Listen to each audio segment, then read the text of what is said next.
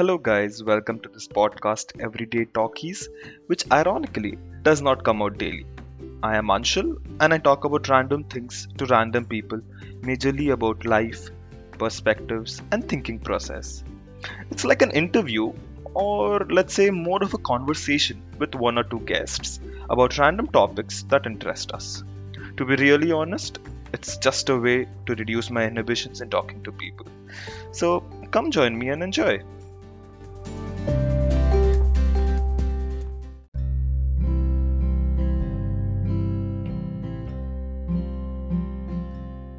Hello everyone, welcome to the new episode of Everyday Talkies. Today we are discussing the most hyped about topic in news, GameStop. Now, for people who do not know about this, we'll talk about that and we'll discuss various aspects of it. And we have the two most sought after guests and famous guests of the podcast series. Vivek, the OG guest, who has been in hiding for the past couple of months for some reason, I don't know. Hey Vivek. Hi Anshul, it's so good to be back finally after such a long time. I really missed this interaction of ours on your podcast. Yeah, we need to record numerous episodes after this. People seem to be missing you. You basically give me the views. So yeah, I should milk content from you more often. I'm honored.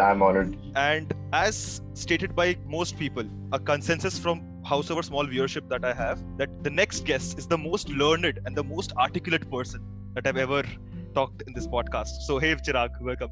That's a great introduction. Thank you so much. It's great to be back. It's always fun to chat up with you guys. And anything I can do for help. Like if there's anything finance, I just only know about one guy who can at least bring complex things into human levels, at least for me and for the others. I would disagree. I think Vivek is a bit more knowledgeable in the field of finance, but I can give you a bit more knowledge on the crypto side. But yeah, Vivek I think has a lot more knowledge going on under his belt. Chirag is being extremely humble right now. So one thing I'd like to add is that not only finance, there's not a single topic on which you can't talk with Chirag. Just name any topic and I can assure you that Chirag will have some inputs, or he can have a healthy discussion with you on that particular topic. Yeah, don't tempt me. I might just replace you with Chirag then for all the future episodes. I wouldn't mind. I'd actually be delighted that I'll get to hear him more often. No, given that his hectic schedule, I'll feel guilty just to even message him. With you, I can, take that leeway. You can take that liberty with me. So good catch up, I think. But let's jump into the topic. So Chirag, since you're the expert here, and Vivek, please chime in. Given that I didn't know that you are also a finance expert. Since we never talked about finance, other than we always interacted with space. I think that is something which we should talk about more often later. But Chirag and Vivek, why don't you guys go ahead and tell us, just to give a brief overview on GameStop, and then I'll act as the ignorant fellow and ask you random stupid questions so that I can understand this in a more greater detail. Okay, so I'll just explain what happened, like the background behind what actually shorting a stock is. What happens is that when you're interested in a company, so suppose there's a company A and you went through its financials and you are of the opinion that company will perform well in the future, and it is undervalued right now in the stock market. So what you'll do is you'll put your money in that share because you're confident that its price will rise in the future, and the return you'll get from that particular stock will beat the return you'll get from risk-free bonds or risk-free investments. So you'll invest over there, and say suppose in 2 or 3 years you'll get a healthy return on the investment. But shorting is like the opposite of that. What happens in shorting is that suppose there's another company B, you'll believe that the company is going to underperform, company is overvalued in the stock market.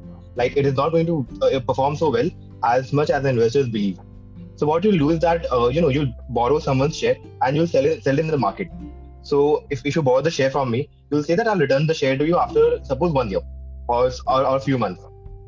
So I'll lend you my share and I'll ask you to return the share to me. So what you'll do is that you'll sell the share in the market at a very high price, which you believe is a high price, at a price which you believe is a high price. And after a few months, when the price falls, you'll buy it from the market and then you'll return the shares to me. So you make the profit on the margin by selling first and buying later. So that is how shorting generally functions. Like that is the background behind shorting. Get this. So since you bought this shorting concept, so let me get this concept very clear and understand it from all sides. Now let me know if there's anything which I'm asking too absurd, but correct me there. When you say shorting and when you say that you're basically selling first and then buying later, thus earning the gap or the difference in amount when the price falls. Now what happens when there is, let's say that there is no stock in the market, or let's say that you are initially selling, right? But what if there is nobody buying the shares? Like, first, let me understand that does anybody need to buy the shares when somebody is selling in the stock market? Does it have to be a to and fro transaction? So the thing is that usually what happens is that when you're shorting a particular share, like you said, you are borrowing the share from someone, right?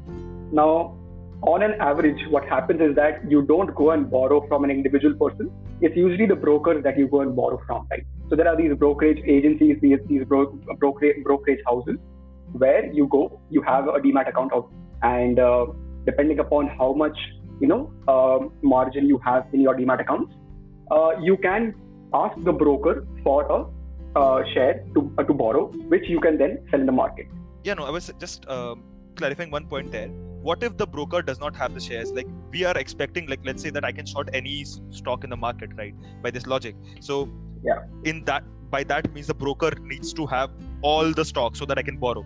So, or stocks of all the companies. Yes. So how does that work? Does the broker have everything? So when you're buying and selling shares in the stock market, it's basic demand and supply, right? So like you said, your concern is that what if there is no share in the market?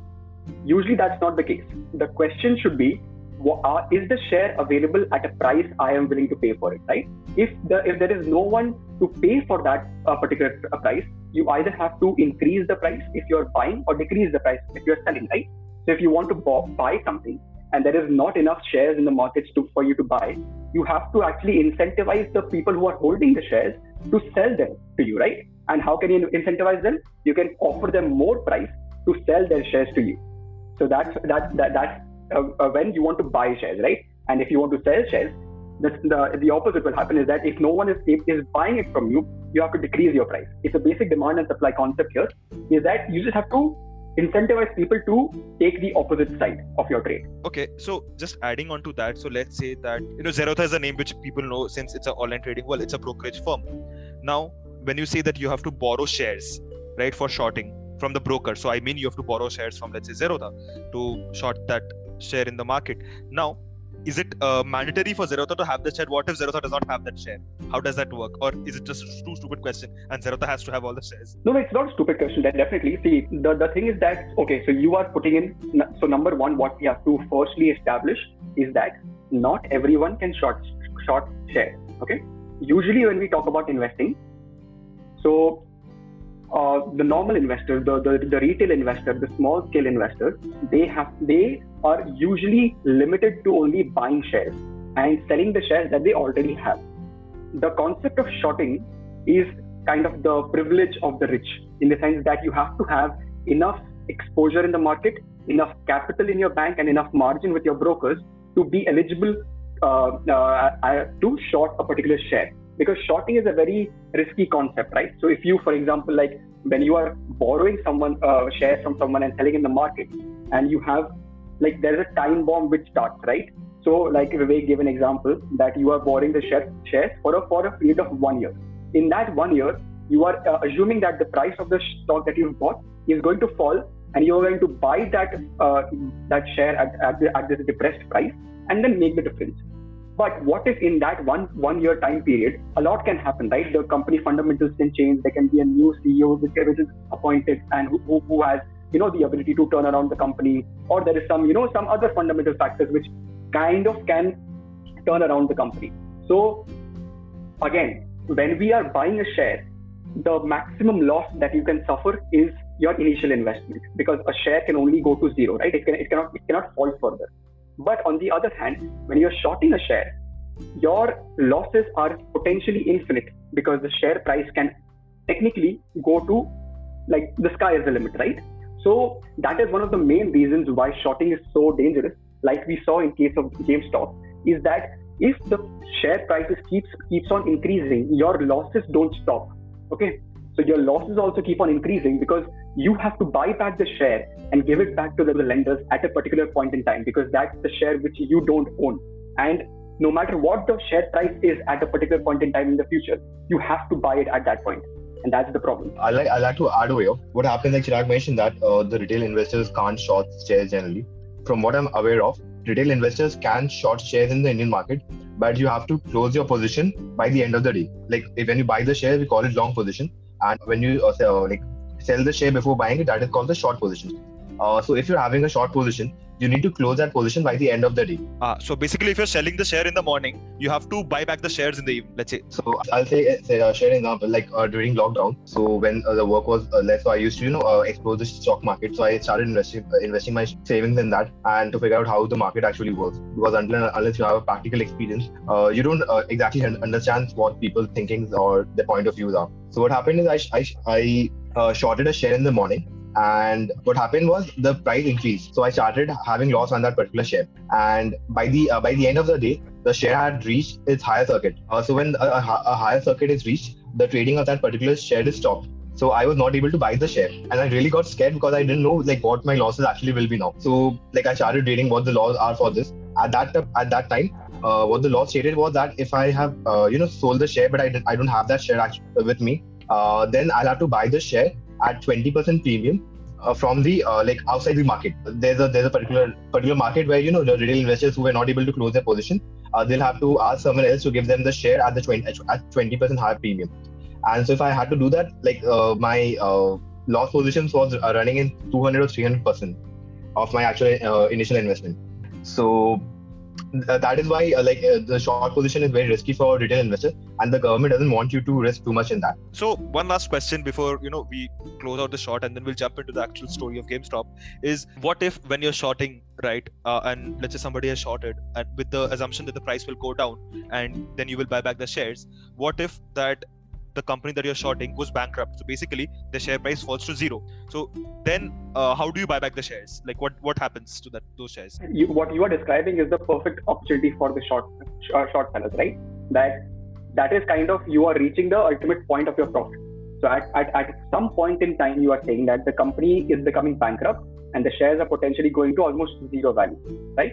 So you have a contract with the lenders that you will give them back the shares at this point in time in the future. Now you are seeing that, for example, if you've borrowed the share for a year and you see that after 6 months the company is almost reaching bankruptcy. Now bankruptcy is not a simple procedure, right? It drags along for a long period of time. In that time, the share price will fluctuate a lot. Will go to single digits and go back to double digits. Again, there will be some good news, some bad news. It's upon you as a short seller to determine a particular point in time in the future where you see that, okay, this is where I want to maximize my profit. For example, the share price dropped from 100 to 5 rupees. At 5 rupees, you decide, okay, this is I don't want to take any further risk because the share price becomes very volatile at these situations, right? So usually what the short seller will do is that they'll see that, okay, this is I want to maximize my profit. I'll buy it at 5 rupees. I'll keep the shares with me, or I'll give the shares back to the lender. Close out my position, and I'm out of the market. Okay, given that now we have a basic understanding of what shorting is, and I'm sure we'll understand more about it. So who is aware of the entire GameStop tussle between Redditors and Wall Street? I think we can both take the lead here. I can give a brief description about GameStop and what Wall Street bets are. I just got a notification, on Twitter. I'll just want to read it out. So it is from a handle named Reddit Trading. So they have tweeted that, I mean, if Elon Musk likes what you buy, you're probably in good hands. Richest man in the world. So I think that explains what I have to contribute to this. Yes, and I think that is a big piece of discussion which I want to have in the later part of this episode. So hold on to that thought. So Chirag, go ahead, and I'll pitch in to the things that I know about this tussle. Sure. Yeah. Definitely. So I think it's best to give a bit of a background about what GameStop actually is as a company and why it came into the headlines so recently and so suddenly, right? So GameStop, actually, it was founded in 1984. It's a very similar presence in the United States with a very simple business model. Their business model is that they sell video games and gaming equipment out of their physical retail stores. And their retail stores are very common to see in the United States, usually in the malls. So this business model, that we see of having a physical retail store where people can go and buy these gaming equipment and the games, it became kind of redundant in the sense that now games can be bought online and nowadays can be downloaded directly into the console. So the major demographic that they had no longer went into the retail store. So they were seeing revenues drop from 2015 onwards. and in 2018-19 they saw their negative numbers in there. Basically, they reported net losses in 2018 and 2019, and then came COVID, and which made things even worse. And so the widespread lockdowns, they put additional strains on the revenue and the burden of debt and lease payments on these rental places that they had. They threatened the company into bankruptcy, and there was the threat of bankruptcy in 2019 and 2020 for the company. So, and the stock price, it almost reached a low of 3.5 in March of 2020. So you see the company was not doing so well. And this is where we see these hedge funds enter into the game, is because, like we discussed, that short selling of when you expect a particular company to do bad, you bet against that company, right, to make profit. So these hedge funds, they saw that GameStop as a company, as a business model was not working out, and so they had huge amounts of bet against the company, right? So, and here is where a very technical and a very interesting thing happened, in the sense that at a particular point in time, approximately November 2019, say, GameStop has a particular number of shares which are being floated in the market, right? There are total number of shares which people can buy and sell. So that amount was approximately 62 million shares, which can be bought or sold in the market. Now, at approximately, say, towards the end of 2019 and beginning of 2020, the people who sold the shares was actually more than the number of shares available in the market. So do you understand the dilemma here? In the sense that the short sellers, these hedge funds and big institutional investors who had the ability to short the shares of GameStop and other such companies in the market, for GameStop, what they did is that they actually short sold more shares than that were available in the market. It's a bit of a financial... How is that even possible? I think I can give you a small example of how it happened. Suppose there are 4 people, Anshul, Chirag, I, and suppose there's a 4th person, D. So I hold the shares. So you borrow the shares from me and you sold it to Chirag. So that's a single share which you borrowed from me and you sold to Chirag. Now suppose the 4th person borrowed the shares from Chirag and sold it back to me. So that way the same shares has been sold twice. It has been shorted twice, because you have also borrowed the same share, and the 4th person has also borrowed the same share, and in the same share. Whoa, okay. So it's just the same thing going around and around. I think that happened. I think something similar happened. When such a scenario occurs, and what usually happens is that people can see in these public financial domain that how many shares are long a particular stock and how many shares are short a particular stock, right? So this is public knowledge. Everyone can see this in Bloomberg and Reuters, okay? So now this is the situation, that there's a company which is going under, or it is doing very poorly, and the market situation, the environment, everything is going against the company. And people are betting against the company very hard. So hard that the short sellers are actually more than the total market circulation of that particular share stock, right? Now what happens is that now enters the Reddit group that is known as r/Wall Street Bets. It's a huge group with over 3 million people, 3 million participants, where they give advices on which stock to buy, which stock to sell, and how the market is going to perform. So there are no experts, but there are self-proclaimed experts in the group who kind of give advices, and they follow what these experts kind of say. In that group, I think it was in September 2019 or August of 2019, a particular member of the group, he pointed out that this share GameStop is being shorted heavily, and there will come a point in the future where these people who have shorted the share will have to buy back the share. So it's a good time to enter into the stock, because at a particular point in time when these people close out their positions, the stock price will increase, because that's normal market dynamics. If someone has to close their short position, they have to go into the market and they have to buy back the shares to give it to the lender. So obviously they assume that, okay, this share is being shorted heavily, let's get into the share and let's drive up the prices. By driving up the prices, you are kind of forcing these short sellers to close out their positions. When they close out their positions, they go and buy it from the market. When they go to buy it from the market, the prices increase. which again incentivizes other short sellers to buy because they have to close out their position, which again increases the price. And this chain keeps on increasing, and this cascading effect is known as a short squeeze.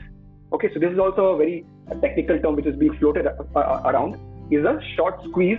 When the price of a particular stock which is being shorted, it starts increasing, and as the prices increase, the short sellers have to close out their position. And as they are closing out their position, the prices increase again. And as the prices increase again, this keeps on happening, and the stock price shoots up in a very small period of time. This is kind of what happened in case of GameStop. Now, just to give a different flavor to the story and something which I have been following from Twitter and Reddit, there was this guy called, okay, I don't know, I should not, should I name names, but okay, let's skip that. There was this guy. It is a very controversial name. No, not the controversial. There's another guy. I'll not take that controversial name. So. okay, all right. Yeah. So there was this other guy who was actually following this subreddit for quite a long time, and the original guy who came up with this idea, or so-called the hero of this fiasco now, is that he was, from a year, he was just posting that he was, constantly buying this share, and nobody was understanding why that was. And he was mentioning that, as you correctly said, that GameStop stock is heavily shorted, and there are, more stocks sold rather than there is in the market, so, or shorter than there is in the market, so which makes no sense. So he started buying, and he also mentioned that the CEO of the company was doing rounds, and he was making speeches that he wants to revive the company. And yeah, the company was making losses, and lockdown had hit them pretty hard, but it's not like they were in a complete shutdown mode. It was not a blockbuster scenario, like the blockbuster Netflix scenario. It was not that. They still have people going in, and because of this current craze for consoles like Xbox and PS5, there were people lining up in the stores. So it was not like it was just empty stores. So he started buying that, and after some people, when they got to know this, and when understood what he was trying to say, in a whole meme style craze, people started buying it. And as you correctly mentioned, the prices started increasing, and when the losses were getting too high, the hedge funds wanted to close out their position, so they had to buy stocks too. Now the demand is too high, so the prices goes up, the price keeps on rising, and they keep on losing money. And the biggest, I would say, disaster, or I don't know, probably disaster, was that one of the hedge funds called Melvin Capital, they almost went bankrupt. Two other hedge funds had to infuse funds of over $2 billion just to save them. Now hold on. I know the episode ends now, but the story does not end here. This conversation was so amazing that I thought, let's break it down into 3 parts so that it's easy to digest information. This first part, we learned about what is shorting and how did the hedge funds lose money because of that. In the next episode, we will discuss the other reason why hedge funds are losing money, and that's called options. It's coming out on Wednesday. Stay tuned for that. That's a special episode for everybody who is following this news story. And following that, on next week, we will have the final episode for GameStop, where we will discuss the philosophical implications, the moral implications of what is happening in terms of media, in terms of Redditors making these sales, or in terms of hedge funds shorting shares which are not even there in the market. So yeah, we'll discuss the philosophical aspects in the last episode. So stay tuned for that. And if you have any more updates, or if you guys want us to cover any such interesting topics, let us know. I'll try to bring in experts who can tell us more about it. Till then, stay tuned. Bye-bye.